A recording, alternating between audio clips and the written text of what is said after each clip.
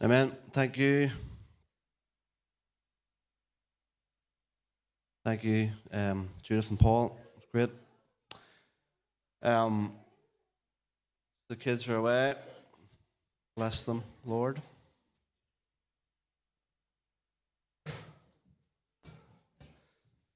Anybody want to move into the middle here? Because Lucy's just going to have to face David the whole time if somebody else doesn't move in here. Lucy, I maybe said, oh no, then your back would be to these guys. Um, Look at that. People did it. Can't believe it. So real delight to have Lucy with us this morning. Come on ahead, Lucy. I don't want you to stand loitering there awkwardly. All right, no, So, as you know, from the start of the year, we've been really trying to discover rhythms of prayer, really trying to prioritize prayer in the life of the church. And so we've created space on our Sunday nights with this building next door is almost ready. Carpet put in yesterday. Beautiful armchairs to come and rest in the presence of the Lord. We've done our prayer walk, talk, pray over the last 5 weeks, and it was great just to put feet on this in the community as people walked around praying. That was just wonderful to do that this week. So we've been really trying. It's been really hard to get Lucy. We've been trying this for such a long time. So good, honestly, so good. Not just because she's national director of 24/7 Prayer Ireland. She's not here because of her title. She's here because of what she carries. And so I'll let her introduce herself. But I just want to say it's an honour, privilege to have you, Lucy. And I'd love to pray for you and for us as we listen. Father, thank you for what we've sang. Thank you for what we've declared in our worship. And God, I just pray that you would continue to open our hearts and minds, God, to what you would want to say to us. Thank you for Lucy. Thank you for Ross. Thank you for our family. Thank you for our kids. Thank you for Ruby with us today. And thank you for what you've called them to. Thank you for their obedient response to the call that you've placed on them in Dublin, in the south, and this island. And so I pray that you would bless her and use her today. Thank you for her in Jesus' name. Amen. amen. Thanks so much. But yeah, they are quite bright. I feel they're quite bright. Good morning, everybody. It is really lovely to be with you. As Neil said, I've been trying to get a date to get to be with you guys, and lovely to get to be here as you get this prayer space ready. As Neil said, I work for 24/7 Prayer in Ireland, so I get the privilege of kind of cheering the church on as they discover prayer and doing our best to kind of help and support in that. Right across the different streams and expressions of church across the country. So, I get to see people who are, have been doing prayer rooms for years and love them and know how to do them, and see people discovering them in more traditional settings, and that's really exciting as well. I grew up down the road in Belfast, but I've lived over 20 years of my life in Dublin. I'm married to Ross. My husband is from Dublin, and we have 3 girls. So I'm up and down that road an awful lot these days, but it's nice to venture out your direction today as well. Yes, I feel like it's a very grandiose title to be called the National Director for Prayer, and so the danger is, of course, when that's your title, that people assume that you've really got prayer cracked, you've got it figured out, and I'd say that couldn't be further from the truth. In fact, if anything, the more I learn about prayer, the more I learn what a mystery it is.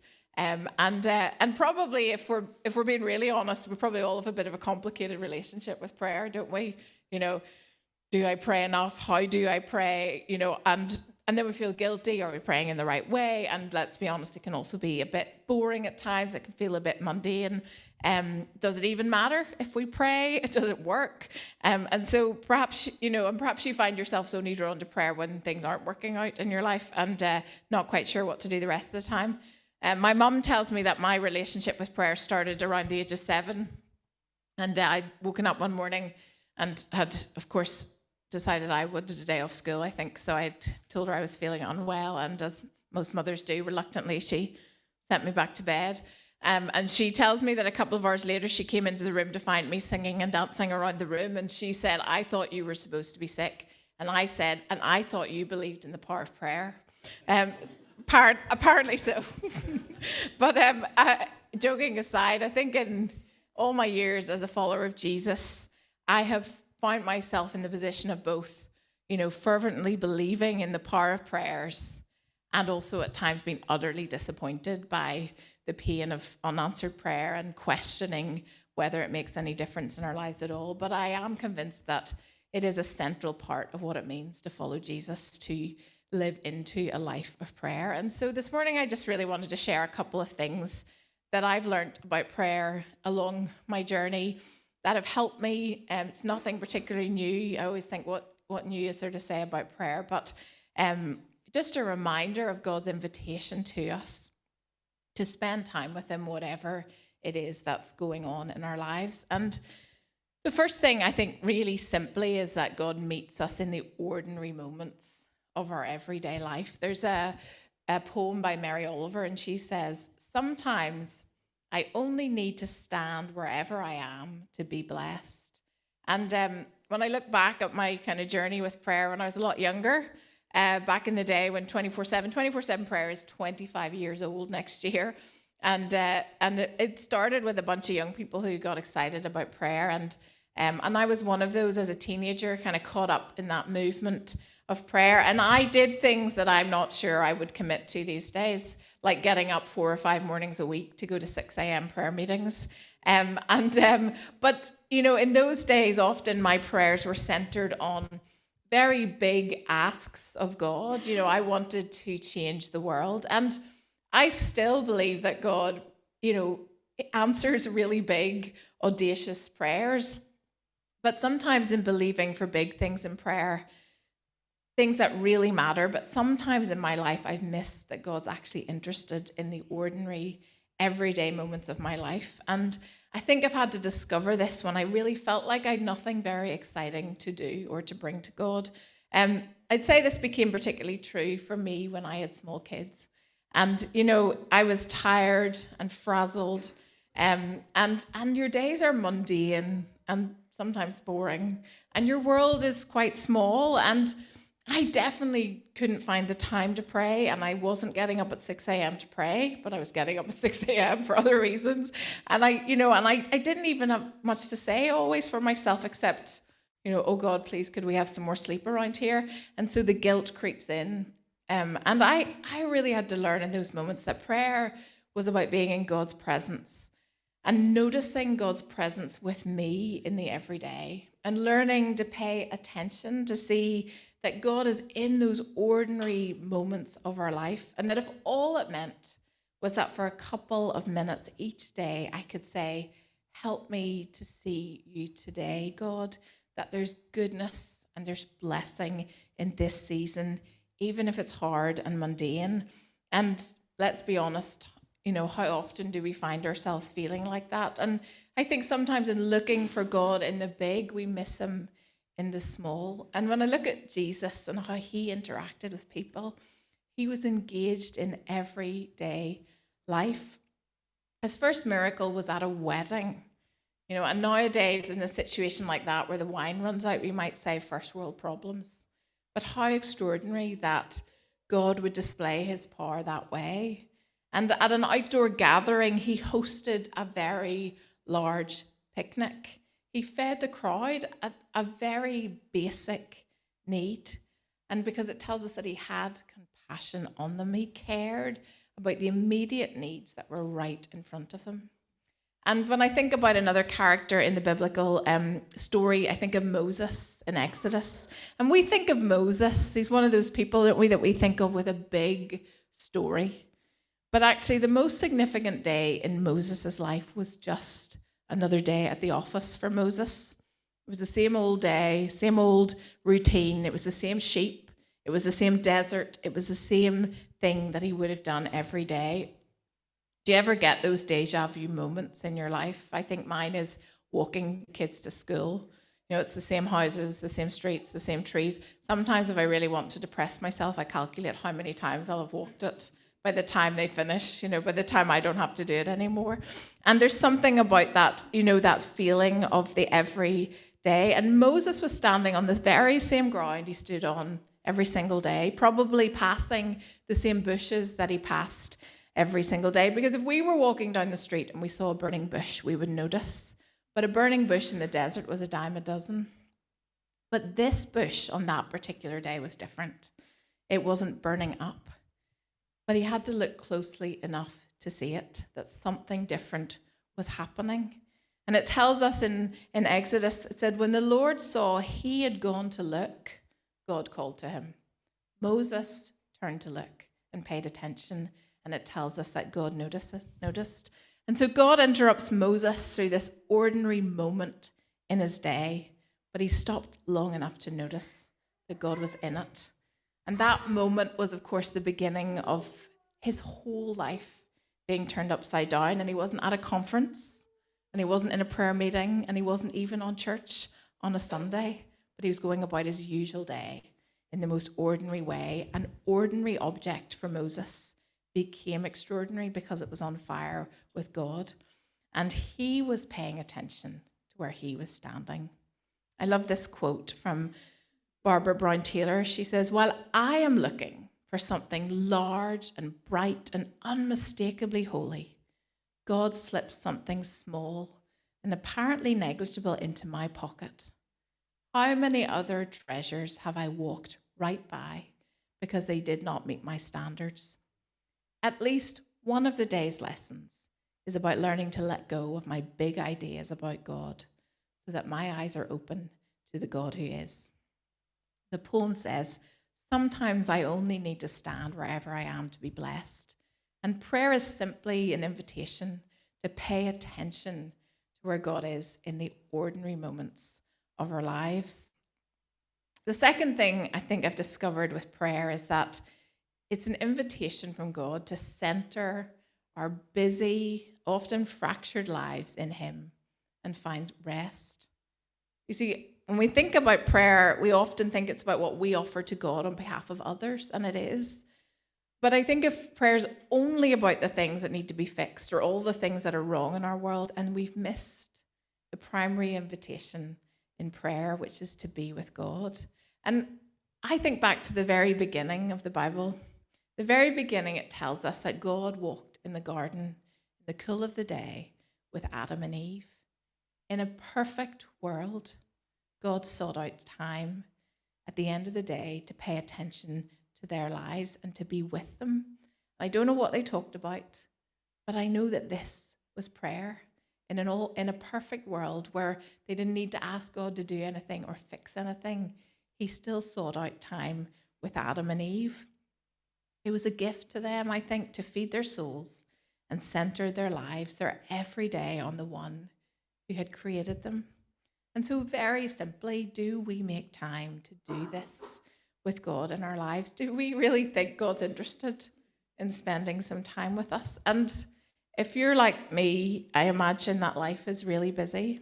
Sometimes I feel like post-COVID, we've gone like crazier than ever. How many times did we say during COVID, we'll never go back? We'll never be as busy as we were before. And I feel like maybe we've gone the opposite. And time is feels like our greatest commodity. Our lives are so full. And I think what happens is prayer becomes another thing on our to-do list. And I sometimes wonder if we approach prayer the way we approach the rest of our lives as we do a to-do list. How can I make this productive? What's the most efficient way to do this? And it centers prayer on the outcome rather than the process that we're entering into. And I love that throughout Scripture, the Bible invites us to experience rest. What if prayer is what we need for that pause, to center our lives on something that will feed our souls and not demand something of us? What if prayer is a restorative practice? Psalm 46 says, be still and know that I am God.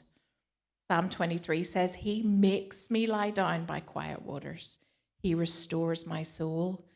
A strange response to the challenges ahead in the rest of that psalm, a valley of shadow of death, a table in the presence of our enemies. And God says, lie down for a wee while and get some rest.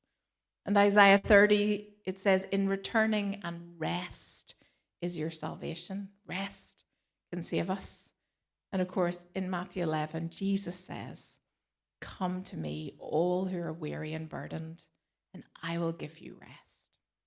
And Jesus wasn't just talking about physical tiredness, although I think God cares very much about our physical states, but a weariness of heart and soul. And when I think of the culture that the Bible was written in, it was very different to our culture. And yet, even then, the writers of the scriptures understood the importance of rest. There were weary souls that needed rest. And I wonder, have you discovered prayer to be an invitation for your weary soul to find rest? In prayer, God wants to meet us and offer us what we need. And what if in prayer we encounter God's heart towards us? And it's this that re-centers us. There's so much that goes on in our lives, doesn't it, that tells us stories about who we are and what we should be and what our lives should look like. And we need those moments where we re-center our lives on the story that Jesus is telling. Our busy, stressful lives get centered on the reality of a God who loves us, who cares about us, and wants to meet us where we really are. And isn't asking us to do more and to be busier, but to be still and know that He is God. And there's something very freeing about that, in understanding that in prayer. In the last year, I've really discovered the gift of silence. And I never thought I'd say that. I used to be one of those people who hated the idea of being in silence. But there's been something about a place of stillness where I've discovered that I am not God. And I discover more of who God is and what He can do. And I think that's helped me so much more in my own prayer life. And perhaps it's my age, or that I crave a quiet life. I don't think it's just because I'm busy or that I've got children. I actually think the world is so noisy, isn't it? There's so much information out there. There's so many opinions. There's so much that to take in at all times that we hold those devices in our hands, and it's like the noise that comes to us. And the challenge is to quiet and still our minds enough to know not what I think, but what God might think and how He is asking me to pray. And the world is overwhelming these days. I find it so overwhelming what's happening in our world. And the older I get, the less I know how to pray for the hard things that I see happening, not just in the big, but even in the small, in our local communities, in the places that we find ourselves. Life is hard and it can be overwhelming. And I used to think that prayer looked like me coming up with the solution and then telling God what He needed to do with it. And I love that Neil mentioned Palm Sunday at the start of our worship. And it's that whole story is this perfect example of the mismatched expectations of the people versus who Jesus really was. And they hadn't yet seen Him as He really was. The expectation was the king who was riding in to save them in military might and force, and Jesus was telling a different story. And sometimes our prayer lives can look a bit like that. We have these expectations that haven't been shaped by who Jesus is, by the way of Jesus. And it's in the quieting and the stillness and the silence that we get to be reminded who God is. And also, I think sometimes the act of prayer is holding the weight of the world, these heavy things, quietly before God. This movement of carrying everything ourselves and handing it to the God who holds all things and who in Him all things hold together.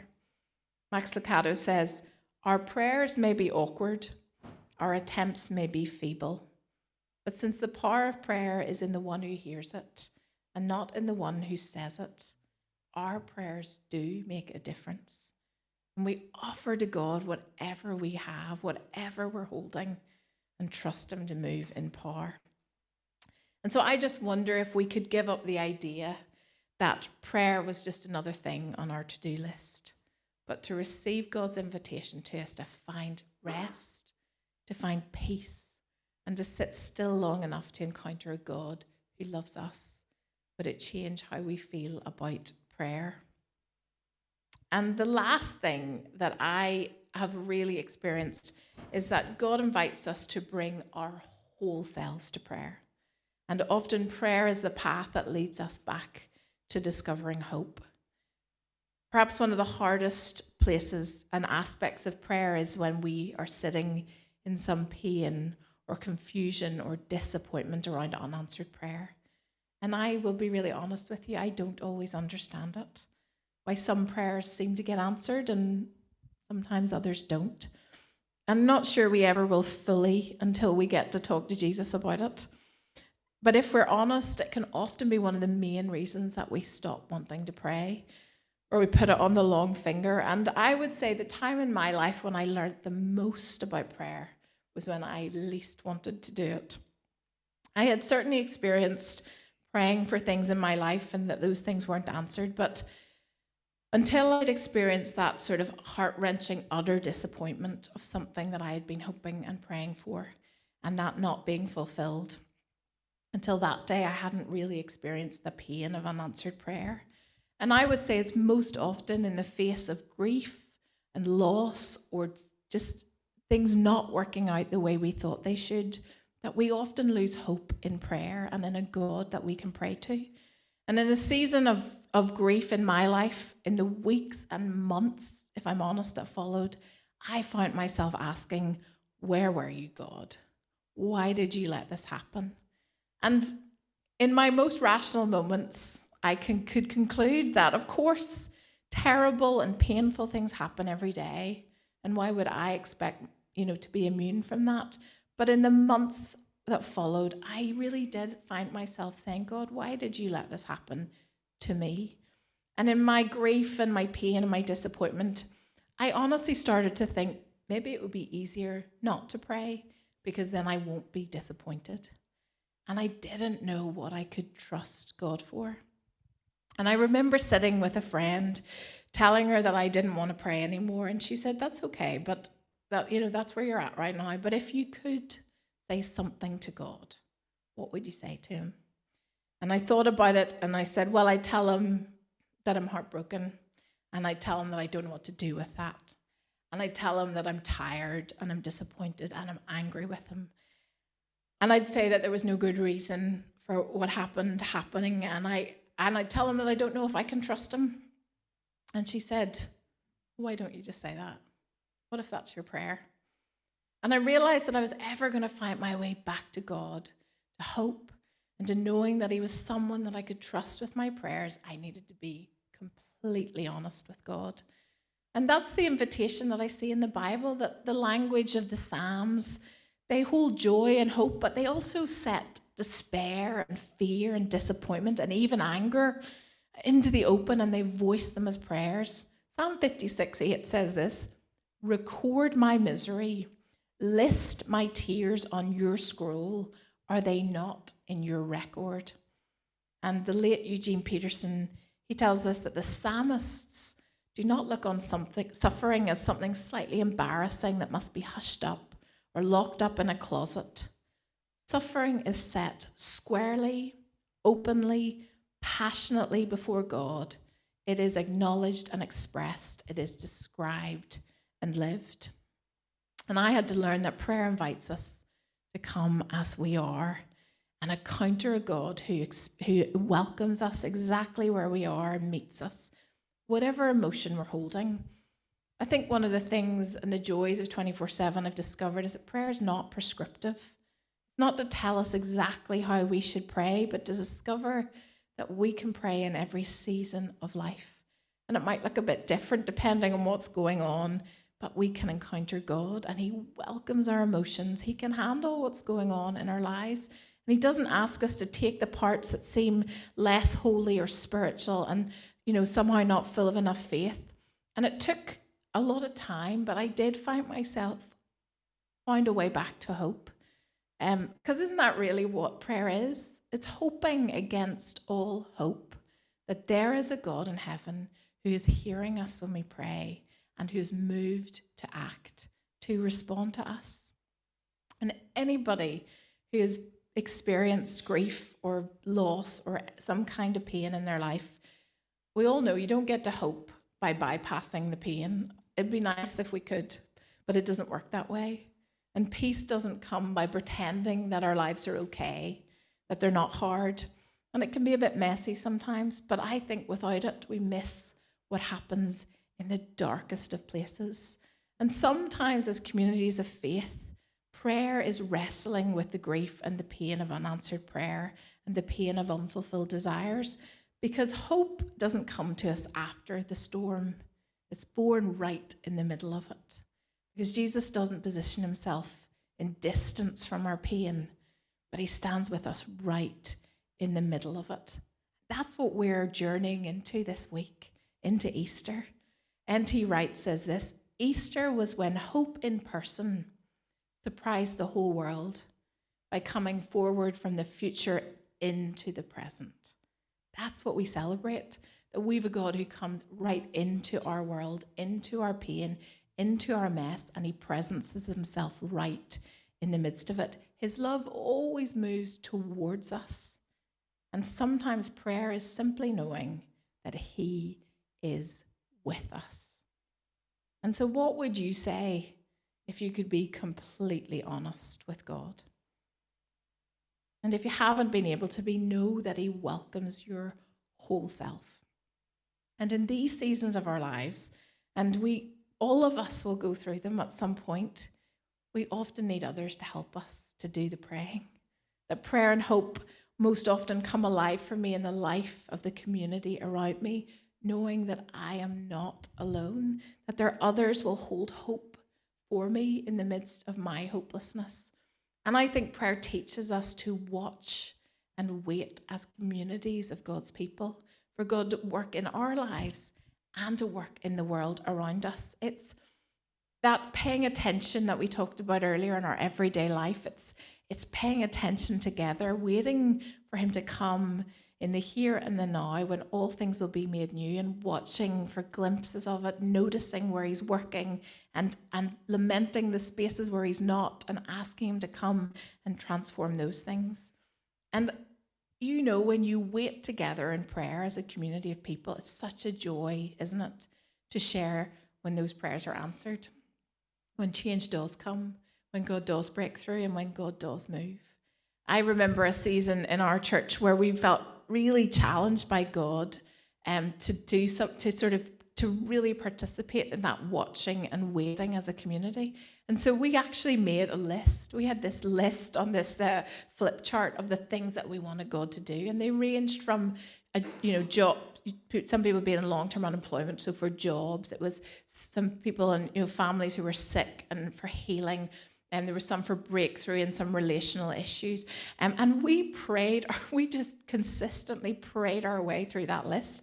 And the joy of, week by week being able to come in and literally tick those things off the list and be able, and the truth is that some of those things stayed on that list for a long time. Some of them we had to keep praying for. We got to celebrate, but we had to wait together as well. We had to grieve sometimes for the things that weren't happening around us and the things that we were hoping for. And I remember the one thing on the list, there's always that one that feels like, the completely impossible ask. And we were praying for a heart for a young girl, a 5-year-old who needed a heart transplant. And we prayed for months.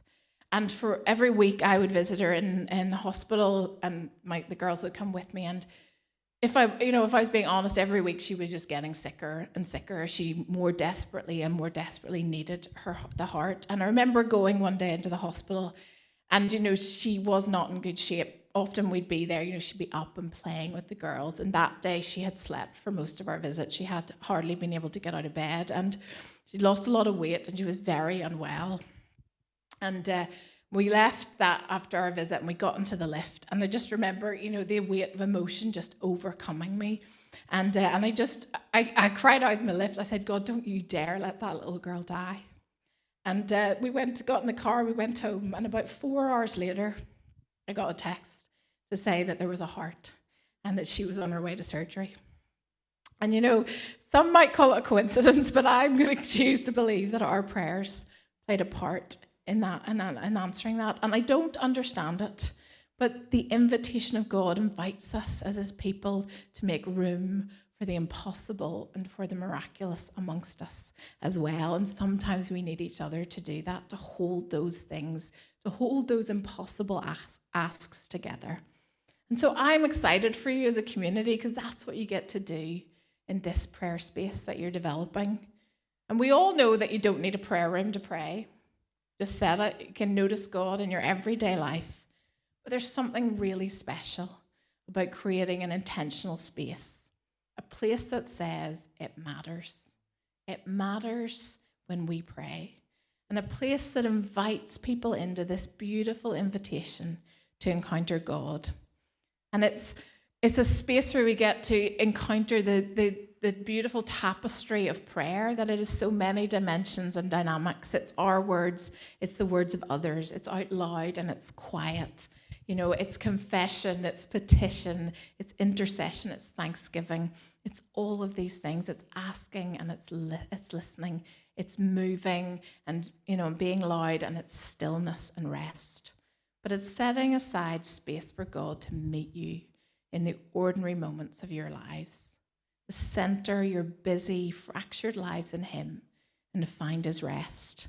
And it's a place where you can bring your whole selves to Him as the path to hope, and where you're going to get to watch and wait together as a community to hold the things before God for one another, for the community around you, for the world around you, knowing that it really, really matters when we pray. So I'm excited to hear what God's going to do through that space, and I hope that you receive the invitation that's in front of you. Neil, I don't know how you guys normally finish up or what you want to do. I've got a little prayer here. It's not mine. Someone else wrote it. Could I pray it for us? It's called a prayer against deficiency. And maybe then we could just go into a song together. That'd be all right. So I just invite you to just close your eyes. Pay attention to where you are today and know that God welcomes that, everything that's going on in your lives. And here's a prayer. I think a little bit about handing over some of those things that sometimes get in the way of prayer. Oh God, beyond time, beyond the number line, the hourglass, beyond moons that wax and wane and waves that push and pull along our fragile ground. Oh God, beyond days and weeks and months. God, uncontained by our 24 hours, free of our borders, and yet still within them. God who is here.